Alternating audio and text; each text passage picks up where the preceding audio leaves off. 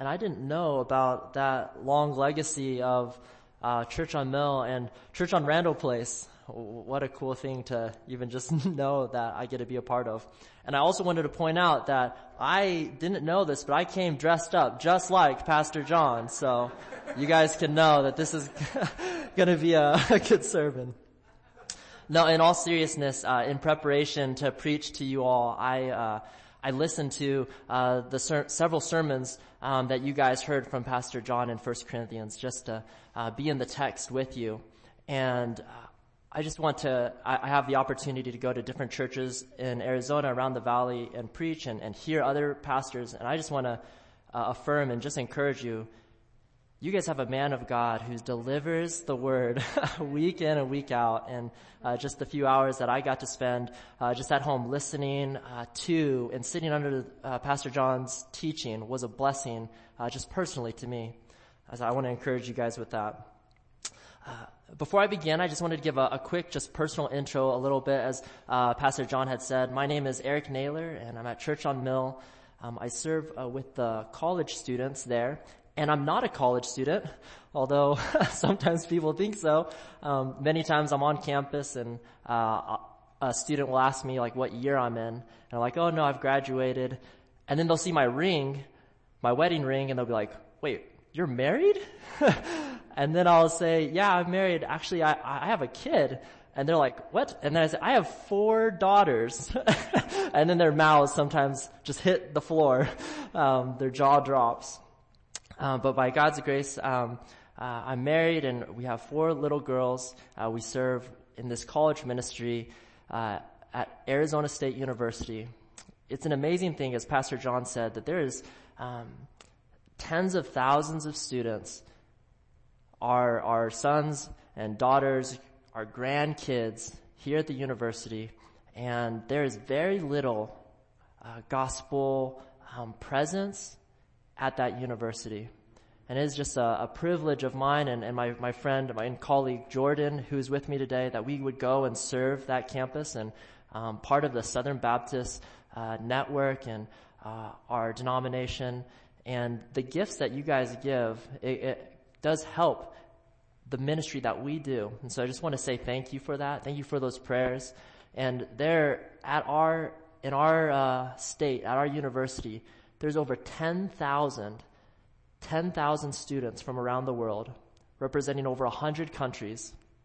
So even as we think about going to the ends of the earth and sending missionaries, there's thousands of students who are in closed countries that we interact with on a weekly basis, sharing the gospel with, very much through the network of churches just like this one. So I just want to just say thank you for the ways that you give and the ways that you pray. At the end of this, if you wanted to hear more, Jordan and I have, we could take down your email if you'd want to hear more and just pray for the ministry. But this morning, I have the privilege to preach God's word to you. We'll be in 1 Corinthians chapter 9, verses 1 to 14. I've just prayed that the preparation and the work that I've done, that God would just speak through me, and you wouldn't hear anything from me but just God's word. My colleague Jordan and friend is going to come up and read 1 Corinthians 9, 1 to 14.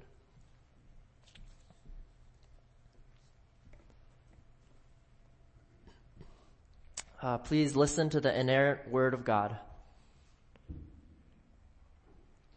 1 Corinthians 9. Am I not free? Am I not an apostle? Have I not seen Jesus our Lord? Are not you my workmanship in the Lord? If to others I am not an apostle, at least I am to you, for you are the seal of my apostleship in the Lord. This is my defense to those who would examine me. Do we not have the right to eat and drink? Do we not have the right to take along a believing wife, as do the other apostles and the brothers of the Lord and Cephas? Or is it only Barnabas and I who have no right to refrain from working for a living? Who serves as a soldier at his own expense? Who plants a vineyard without eating any of its fruit? Or who tends a flock without getting some of the milk? Do I say these things on human authority? Does not the law say the same? For it is written in the law of Moses, you shall not muzzle an ox when it treads out the grain. Is it for oxen that God is concerned? Does he not certainly speak for our sake? It was written for our sake. Because the plowman should plow in hope, and the thresher thresh in hope of sharing in the crop. If we have sown spiritual things among you, is it too much if we reap material things from you? If others share this rightful claim on you, do not we even more? Nevertheless, we have not made use of this right, but we endure anything rather than put an obstacle in the way of the gospel of Christ. Do you not know that those who are employed in the temple service get their food from the temple, and those who serve at the altar share in the sacrificial offerings? In the same way, the Lord commanded that those who proclaim the gospel should get their living by the gospel. Thank you, Jordan. The grass withers and the flower fades, but the word of our God abides forever. Amen.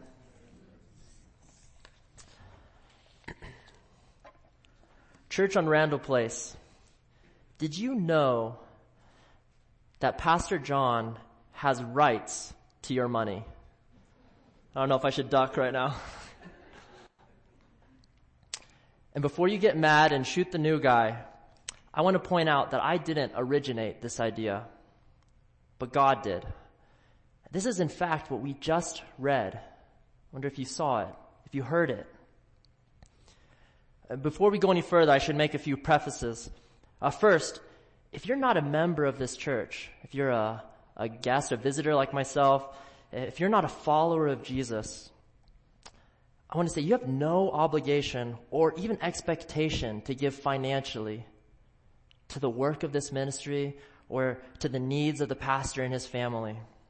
In fact, if you're a guest, if you're not a Christian here in this room, on behalf of this church, we would just want to say, welcome. We're so glad you're here. There's no money that we want to take from you. We're just glad that you would choose to spend Sunday morning here with us. Our hope is that you would hear and see how good Christ is. You wouldn't give any money, but instead you would receive the offer that the Lord Jesus Christ gives, which is far greater and bigger than any amount of money or riches this world could buy. The second preface, Church on Randall Place. I have no idea how you guys give financially. But I think it is safe to assume that many of you, brothers and sisters in Christ here in this room, that you give faithfully, joyfully, generously, sacrificially even. The finances that you give to this church's ministry and to kingdom work around the world, I just want to say thank you. And I want to encourage you today and even remind you that even if nobody else knows the sacrifices you make, if nobody else personally, individually thanks you for the specific gifts and ways that you contribute to this church and to mission around the world for the sake of the gospel, I want to remind you that our God sees all of it. He knows it. And one day, on that great final day, our Lord will see you and you'll stand before him and he will thank you and he will even reward you specifically for gifts and ways that you continued to be faithful when no one else saw. And that will be a glorious day as you and I, as brothers and sisters, are rewarded for the ways that we gave in this life that affected lives into eternity. Brother and sister, our Father in heaven sees your obedient faith, your generosity, your sacrifices. It is not wasted. And yet also, I wonder in this room with the amount of people here that there might be a brother or sister who's been here for months and maybe even years, a member of this church. And I wonder if there is someone here who doesn't give as they ought. It was the case for the church back here in Corinth, that there were some who didn't know that they should give, or didn't know why they would give, or they, for whatever reason, they didn't give.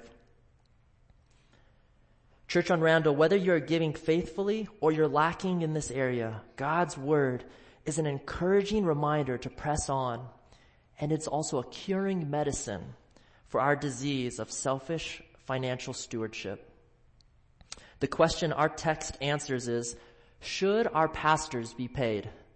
That's what this text is talking about. Should our pastors be paid? And if so, why should they be paid? Has anybody ever asked you that question? Have you yourself ever wondered? I would just want to say you're not alone. I have asked those questions. Others have asked me that question. And 2,000 years ago, people were asking this question, the Apostle Paul. This is not the only place that God's word addresses this question. But here in 1 Corinthians 9, Paul spends 14 verses giving a clear and comprehensive answer. And that answer is yes. Yes, pastors should be paid. In fact, it says it's stronger than that in 1 Corinthians 9. It says that it is the responsibility of all of you, of the church. What we just read says not only should the members of the church pay their pastor, but get this, it is the pastor's right to be paid by them. Wow. And that is not all that we have here. After Paul tells us this pretty astonishing news that it's the pastor's right to be paid by the congregation, he then throws a curveball and says that right is secondary to something even greater. And the text then tells us how Paul handled his right. So there's really two main points in this section of the text, and we'll take them one at a time. The first point or principle we're to take away from the text, it could be said this way: Church on Randall, pay your pastor. Pretty simple. In these 14 verses, Paul gives us several reasons why, and I think that they can be broken up into two categories mainly. One is human authority that Paul uses, the human order that we live in. And the second is the spiritual authority that we're given through God's word. So let's think about these together. Would you look at chapter 9, verses 1 and 2 again with me? Verse 1, it says, "Am I not free? Am I not an apostle? Have I not seen Jesus our Lord? Are you not my workmanship in the Lord? If to others I am not an apostle, at least I am to you, for you are the seal of my apostleship in the Lord." Paul begins by reiterating that he is an apostle of the Lord, and he's qualified to speak on this subject. Now, he has already done this in the letter, and perhaps he does so now again because he knows he's beginning to poke into an area that people often can get a little sideways about. Have you ever noticed that the most mild-tempered, even-keeled guy, he can get bent out of shape quite quickly when we start talking about his money? I've noticed that. Have you ever spent some time thinking, maybe even for yourself, why is it that sometimes money, the topic of money, when people are talking about our money, that becomes a sensitive subject? It becomes a point of contention in our relationships. And so Paul, as he begins to escalate his argument, he says, and start talking about this in questions. He says, maybe others who don't know me, they might say that I'm not an apostle. But you, church in Corinth, you know that my apostleship is true. I mean, you received the gospel from me firsthand and have experienced the work of the Spirit through me. You are proof positive of my apostleship. And this is what it means when he says, you're the seal of my apostleship in the Lord. It's like someone saying, maybe there are people who think that Arizona is just a desert. But you here in Payson know Arizona has more to offer than just cactus, right? You know firsthand that there are mountains and forests in Arizona. You even know that it snows, which is something that a desert rat like me just dreams about and sees on TV. Paul is saying, church in Corinth, Maybe other people might say, I'm not an apostle, but you heard the power of the gospel as I spoke it. You saw with your own eyes the miracles done through the Spirit in me. You felt in your heart salvation brought to you by the work of the Lord. See, others might have been able to say that Paul wasn't an apostle, but the Corinthian church, they knew with their own eyes. He was, in fact, an apostle of the Lord. And so he begins by reestablishing and reminding them what he's about to say comes from the Lord and even from the authority of his apostleship. And as he launches into these two arguments, the first one is I'm categorizing as human authority or human logic. And he's pointing to the order of this world as he defends this truth. So look at verses 3 to 6. He says, this is my defense to those who would examine me. Do we not have the right to eat and drink? Do we not have the right to take along a believing wife as the other apostles and the brothers of the Lord and Cephas? Or is it only Barnabas and I who have no right to refrain from working for a living? Have you noticed that Paul uses a barrage of questions throughout this text, throughout his argument? Throughout this section, I counted about 16 questions. And you might note as well that these are rhetorical questions, as the answer is implicit in the ways that he's devised the question. It seemed that at the time there was an opinion that the other apostles, like Peter and John, the other apostles and the brothers of Jesus, they were to receive financial compensation, but not Barnabas, not Paul. See how Paul argues against this idea. Verse 4, the question, do we not have the right to eat and drink? No, of course Paul and Barnabas have a right to eat and drink, but it's not even the eating and drinking that Paul is pointing to. Of course they could eat and drink.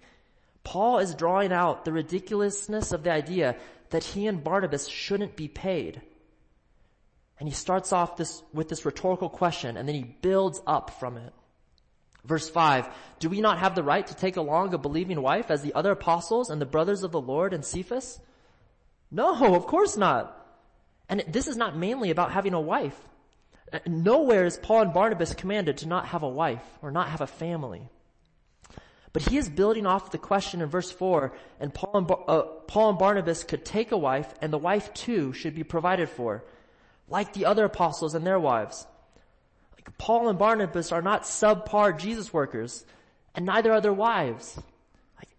Paul and Barnabas have the right to eat as well as their family, and that should be compensated for.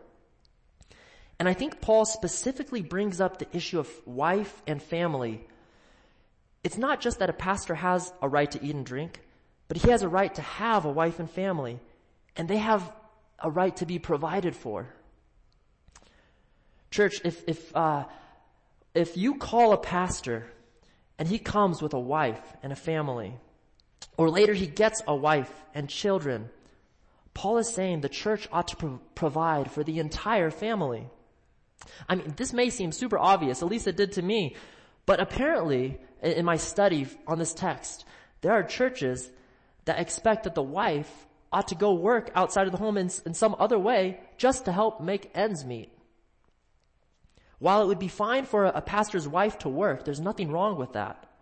Paul is saying it shouldn't be necessary for the wife to work for them to meet the most basic needs. That's not the way it should be. Verse 6, or is it only Barnabas and I who have no right to refrain from working for a living? And we see here now how his questions have continued to escalate up, driving to this most direct point. Paul and Barnabas, they were tent makers at the time, and they had worked to provide for their financial needs while also planting churches, specifically this church in Corinth, as they were preaching the gospel. And here Paul presses the question sharply, asking, is it only Barnabas and I who are not to be paid for our work? And the answer should be obviously no. It shouldn't be that way. Just based off of our own human reasoning and logic, that is not equitable. That is not fair. I want to just take a quick aside and say, note how direct Paul is. Yet he's not mean-spirited. He's not even attacking or indecent. Christian, we're in this world today with social media and the news, cable news, and all the things that are going on. We're just surrounded by people with different opinions. And when they approach one another, they are direct, but they are attacking, and they're vicious, and they're mean. But note how Paul argues so differently, so Christianly. See, there is a time to confront wrong thinking and even be very direct. But we are never, the Christian is never called to be mean-spirited or to be venomous. There's a way to be direct, yet gracious in speech. There's a way to speak truth and still love truly. And we can look at this example here of Paul. And to continue, drive Paul's point, he gives 3 analogies or illustrations in the form of questions. Look at verse 7. Who serves as a soldier at his own expense? Who plants a vineyard without eating any of its fruit? Or who tends a flock without getting some of the milk?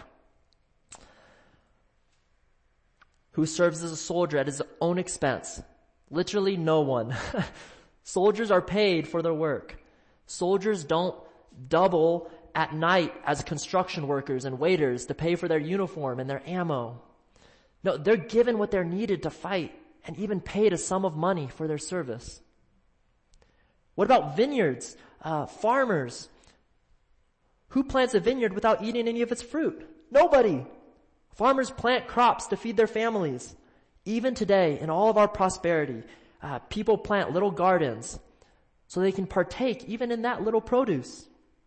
And this was definitely true in the day of Paul and for the professional farmer. This is how the world order works. And who tends a flock without getting some of the milk? Again, absolutely no one. Shepherds are provided for by their work. They aren't out sleeping in the cold with stinky animals just because they love the smells. Shepherds weren't fighting off wolves and bandits for free. Shepherds work as shepherds because they will be compensated for their work.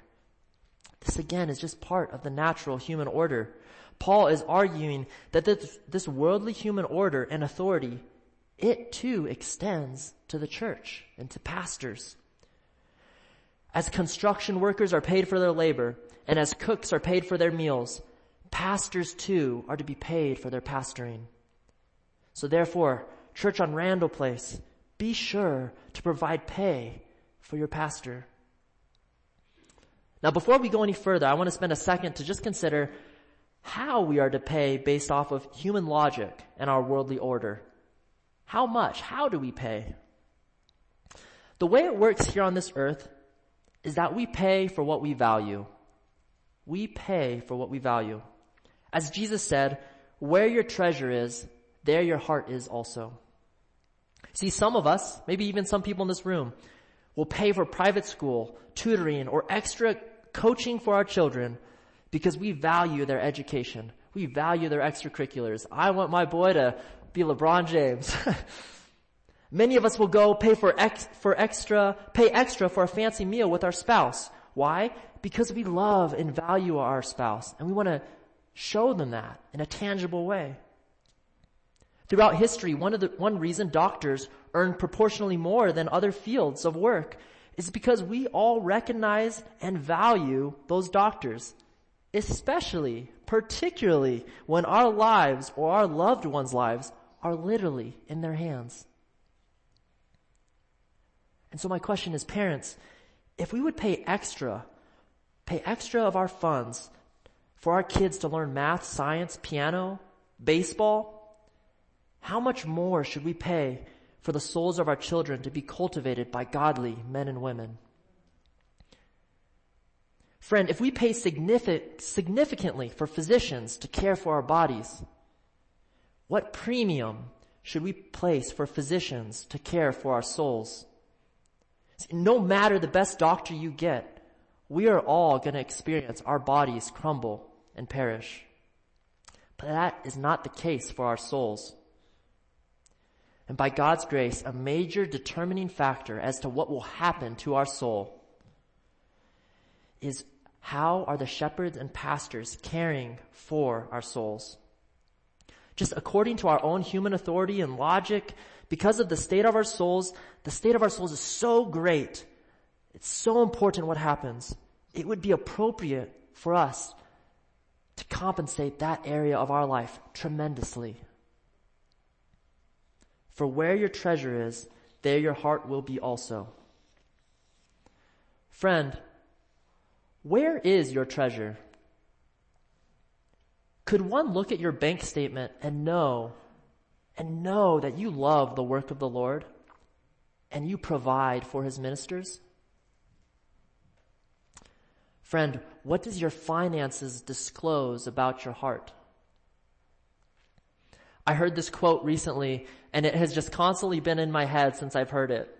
It's from Rosaria Butterfield. She's a Christian author and a speaker. She says, "One very difficult aspect of sin is that my sin never feels like sin to me. See, my sin feels like life to me, plain and simple. My heart is an idol factory, and my mind is an excuse-making factory." I felt like she was just like reading, just like watching my life.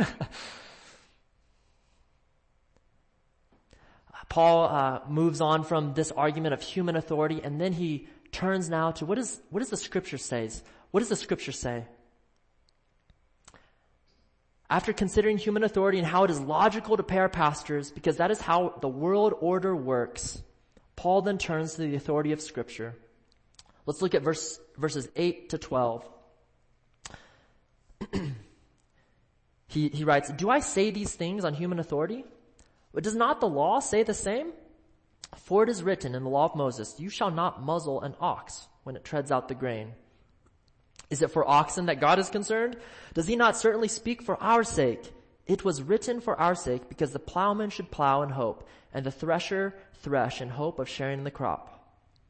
If we have sown spiritual things among you, is it too much if we reap material things from you? If others share this rightful claim on you, do we not even more?"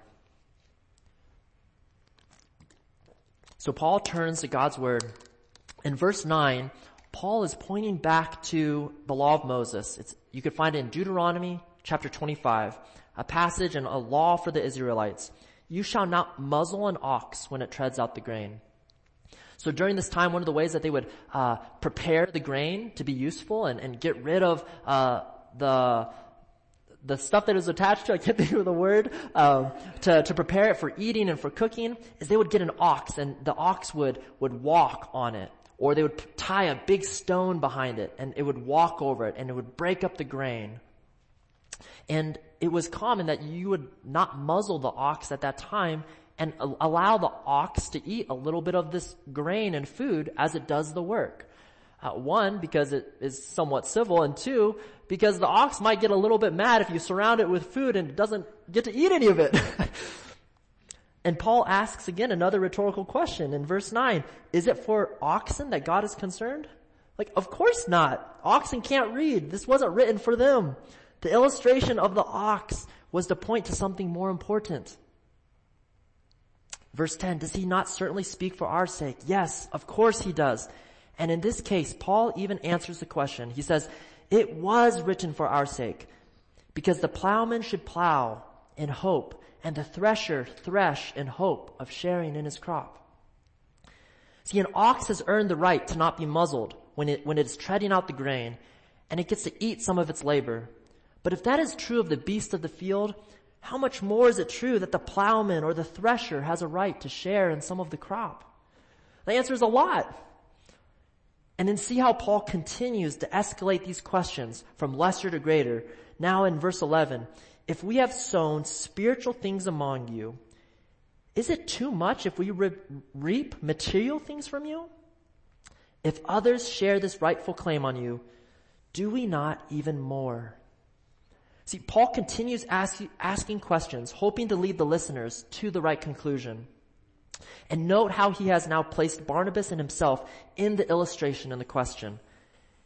If Paul and Barnabas have sown spiritually into Corinth, is it unfair for them to reap materially? And then he presses further, and he even uses the words rightful claim on you. Wow. How does that hit you? That there is a biblical principle that says that those who have sown spiritual things among you also have the rightful claim to reap material things from you. To say a different way, God's word says your pastor who has sown spiritual things among you has rightful claim to receive money from you. If Paul were here, I wonder if he would just say something like, Church on Randall Place, pay your pastor well for the work that he has done. And let's just stop for a moment and let's consider, what are some of the heavy spiritual things that people bring to their pastor? Like even you here in the room, like myself, what are the things that you have brought to the pastor? You know, at any given time, you and I, we're probably counseling some people ourselves. We have friends who are struggling with depression, a terrible boss. We have a friend who is struggling with money, maybe even to the point of bankruptcy. They're not sure how they're going to pay their next bills, and we're praying for them, we're helping them. Perhaps somebody here in the room, they're helping a friend with health problems, or maybe you've helped a friend or a family member deal with the tremendous and painful loss of a loved one. We do this. But think of your pastor. At any given moment, there are dozens of these people's souls and stories that pastor is bearing and carrying. Our pastors are caring for a tremendous amount of issues. Christian, let us not burden our pastors with material problems. We burden them with our spiritual problems. Let us ease their burden materially because they are carrying the weight of our souls. It is of no advantage to us to lay upon them more burdens. Christians, let's pay our pastors well because they care for our souls. And let's finish out these last few verses of this section. The rest of verse 12 through 14 says, Nevertheless, we have not made use of this right, but we endure anything rather than put an obstacle in the way of the gospel of Christ. Do you not know that those who are employed in the temple service get their food from the temple, and those who serve at the altar share in the sacrificial offerings? In the same way, the Lord commanded that those who proclaim the gospel should get their living by the gospel. Verse 13 offers a final rhetorical question. Don't you know that those employed by the temple and those who serve in the altar share in the sacrificial offerings? I know for some of us, we might not have known that, but the people then, of course they knew. In that time, it was common knowledge that part of the sacrifices that the people brought, they bring a bird, they bring a sheep. Some of it was sacrificed and it was consumed by the fire as a sacrifice and a gift to the Lord. But some, it was kept by the temple workers. It was for them to eat. It was for them to provide for their own wife, for their family. The offerings that were given to the temple, some was used and given by the temple workers. It is even laid out explicitly in our book of Numbers and Deuteronomy as to which parts were to be sacrificed, how much money were to be given to the workers of the temple and the priesthood. And so the final point to Paul's argument in verse 4 is here in verse 14. He says, the Lord Jesus commanded those who proclaim the gospel that they should get their living by the gospel. Remember, Jesus sent out the 12 disciples and he told them, don't take a knapsack and don't take gold. Just go and preach. And when you go and enter a home, if they will take you, bless it and give peace to it, and they will provide for you. But if they don't, move on. You could read that in Matthew 10. Do not take food or gold, because they would be provided for by their hearers. And remember too that Jesus himself was provided by those who were blessed by his teaching. You see that in the very beginning of Luke 8. Particular women were even noted some of quite influence and wealth, gave to the ministry and provided for our Lord's ministry and work. See, the Lord not only commanded this, but he even exemplified it.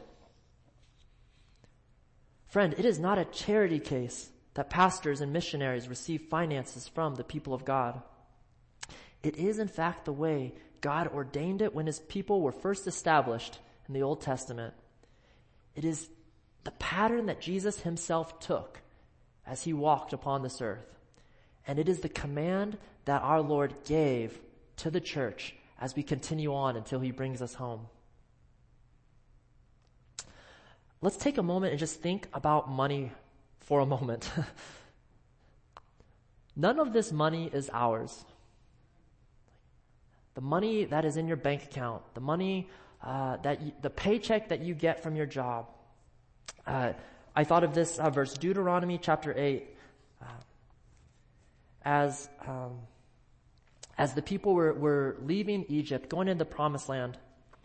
Deuteronomy 8, God's word reminds them, beware lest you say in your heart, my power and by the might of my hand have gotten me this wealth. You shall remember the Lord your God, for it is he who gives you power to get wealth, that he may confirm his covenant that he swore to your fathers as to this day. Like perhaps you have an ability to work and get paid for that. Perhaps you've made some good investments and your bank account has been blessed. But even the power and the ability to do that, all of that is from God. Remember the parable of the talents. Jesus reminds us that none of this is ours. We are just simply stewards of what God has given us. And Jesus tells us, lay up for yourselves treasures in heaven, where neither moth nor rust destroys, and where thieves do not break in and steal. Many of us, there's a certain time that we're going to live here on this earth. This is a time of investment for us. And we can choose how we want to invest the things that God has given us. We can go invest it in the stock market, or gold, or a new house, a new car, Bitcoin. None of those things are going to last. Moth, rust, time is going to diminish all of those things into dust. But in this time, each of us, God has given us a certain amount of time and money and resources and talent, and we can invest those in a way where moth and rust and time will not destroy. And the legacy of that investment will last for eternity. So one of the reasons that Paul in God's word tells us that we should give to the kingdom and to the work of the ministry is because it's the only thing that makes sense. If I was a stockbroker and told you there is a stock that's going to zero, do you want to invest in it? But it's going to zero pretty soon. None of us would invest in it. But what if he said, but there is an investment. It will never, ever go to zero. It will last forever. All of us would want to invest in that. We just sometimes, Monday through Saturday, we just forget. We just sometimes forget. Like Deuteronomy, God's word telling Israelites, don't forget what really matters. So church on Randall Place, pay your pastor well, for it is his right to be paid by you. And it is a blessing for you when you give. And so we need to take a few minutes now and just think about verse 12, which I skipped over. We skipped past so far. But in many ways, I think this is even more so the main point of this entire section. Verse 12. If others share this rightful claim on you, this is Paul speaking, if others share this rightful claim on you, do not we even more?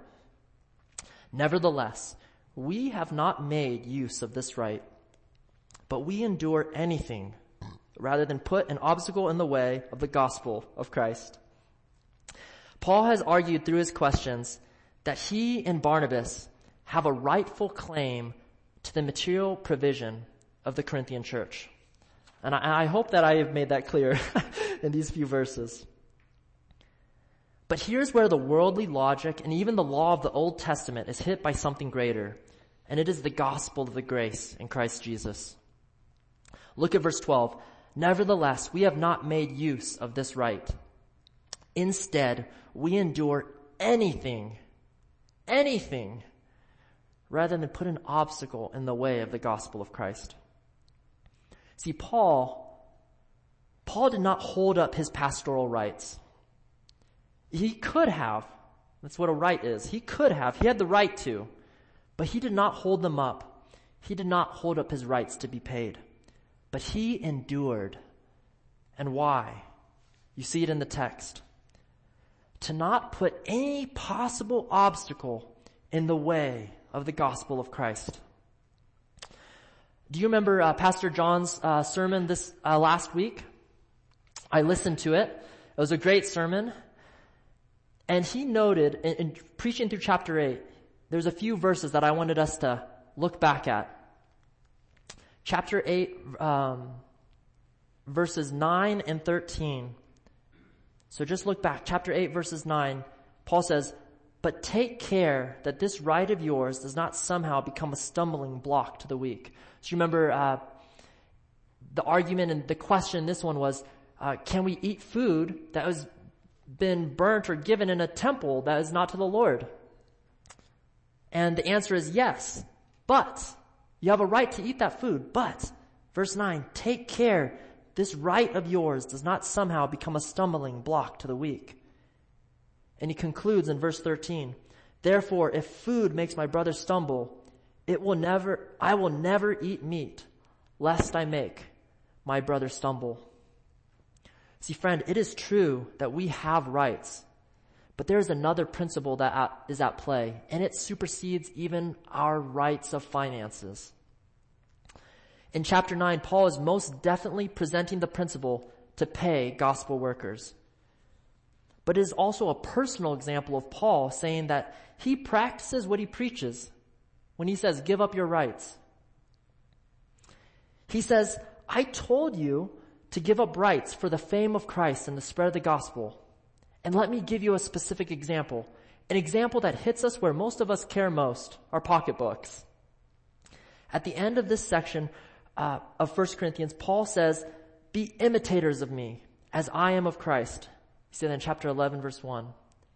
And this is one of the ways he's calling the Corinthian church and us as well to imitate him, to give up our rights for the sake of Christ. You see, the pastor has a right to be paid, but he is then even called to give up that right.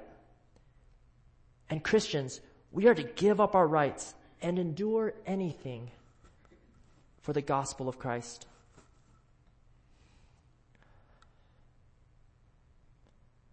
Pastors and anyone who aspires to be a pastor, pastors in this room and anybody who aspires to be a pastor, don't demand your right to be paid by the church. Take a second job before demanding the right for money. Eat rice and beans every meal, lest you create an obstacle to the path of heaven. Endure anything. Again, endure anything rather than put an obstacle in the way of the message of our gospel. Remember even our brother, Charles Simeon, who endured his congregation literally locking him out of the church building.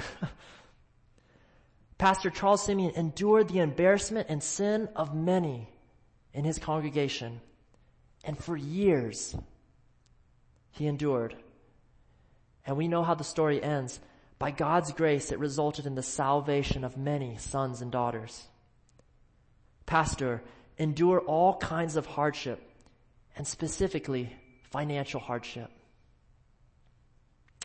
But pastor, don't let that change your charge to preach the word faithfully in season and out.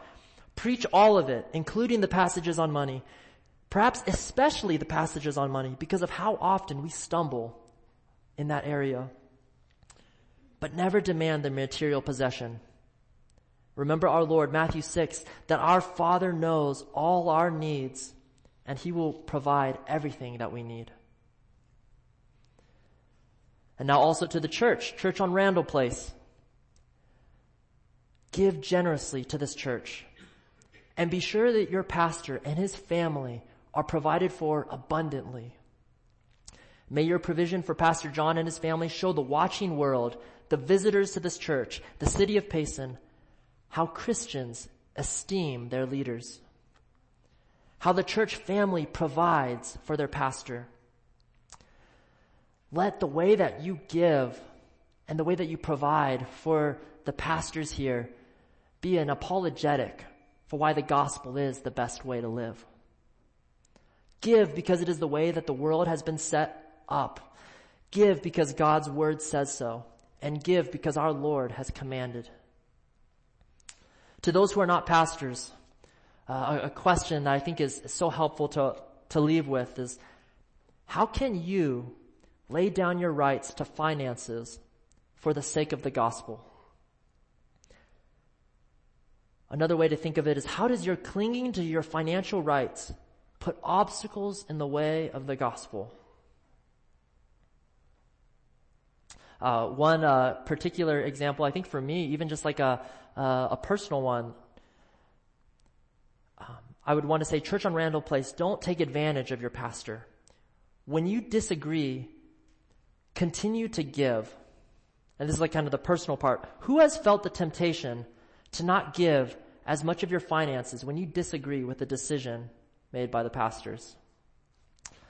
To my shame, I would confess I have thought that. Where is that idea coming from?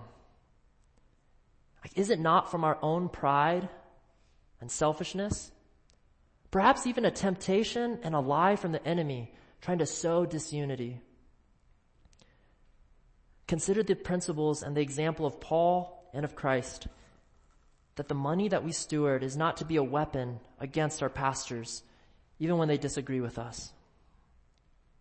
Remember the quote from that I just said from our sister Rosaria. One very difficult aspect of sin is that my sin never feels like sin to me. My sin feels like life to me, plain and simple. My heart is an idol factory, and my mind is an excuse-making factory. And so how do we do this? Like Paul just said, endure anything.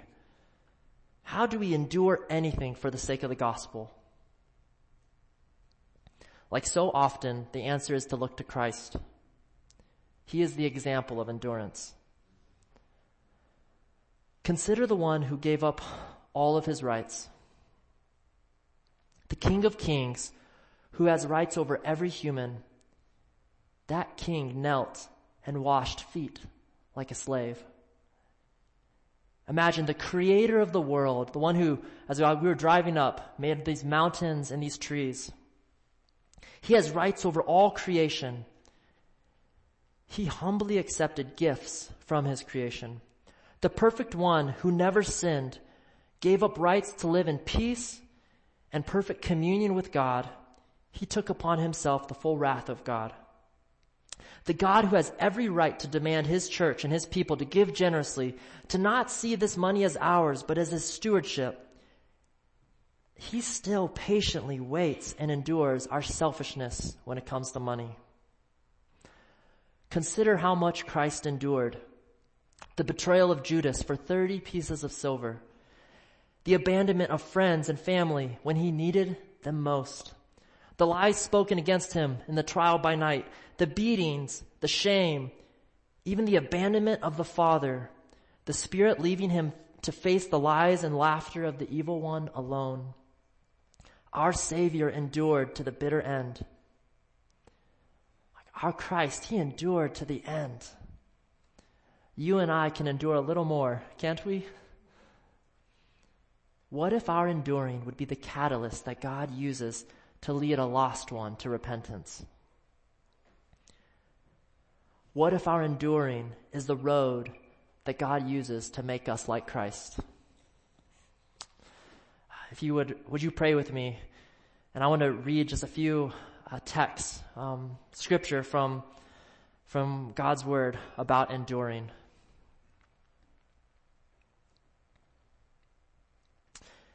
The Lord says in Mark 13, "You will be hated by all for my name's sake, but the one who endures to the end will be saved. In Luke 21, by your endurance, you will gain your lives. In James 1, verse 4, let endurance have its perfect result, so that you may be perfect and complete, lacking in nothing.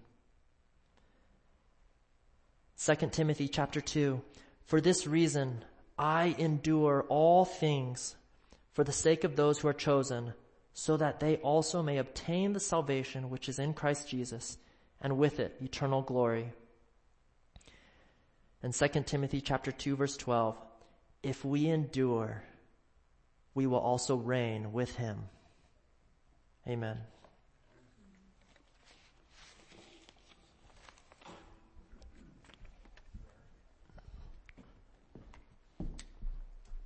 Marriage, I appreciate that. I am pleased that by God's providence he gave you that passage. I would not have been